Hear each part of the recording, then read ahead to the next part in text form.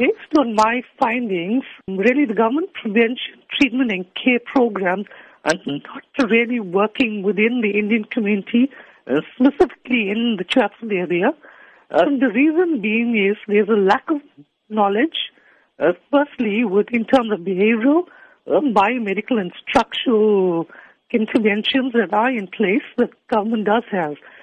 Unfortunately, we have these really, really great campaigns out there, but those campaigns are not filtering down into grassroots level. And that's what we have been hearing for several years now. Yes. What is the real reason behind this? When I was talking to my respondents, people are still very, very ignorant. And the Indian community still wants a conservative community, still think in this day and age that HIV cannot affect them.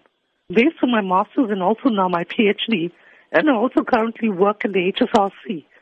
And the finding when we do several studies, we can see with our figures that HIV amongst the Indian community is increasing. But the Indian community still have this mentality where they believe that HIV cannot affect them, which is a really, really dangerous mindset. As part of your PhD, you in fact interviewed HIV-positive patients and their families within the Indian origin community in Chatsworth.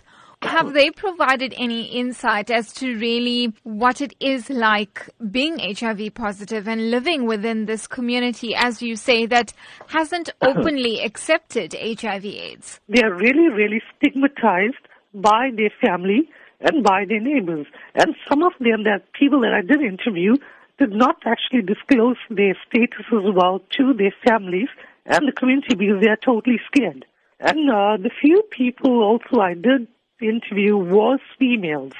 They had contracted this diseases from their husbands. And now they cannot negotiate condom usage with their husbands.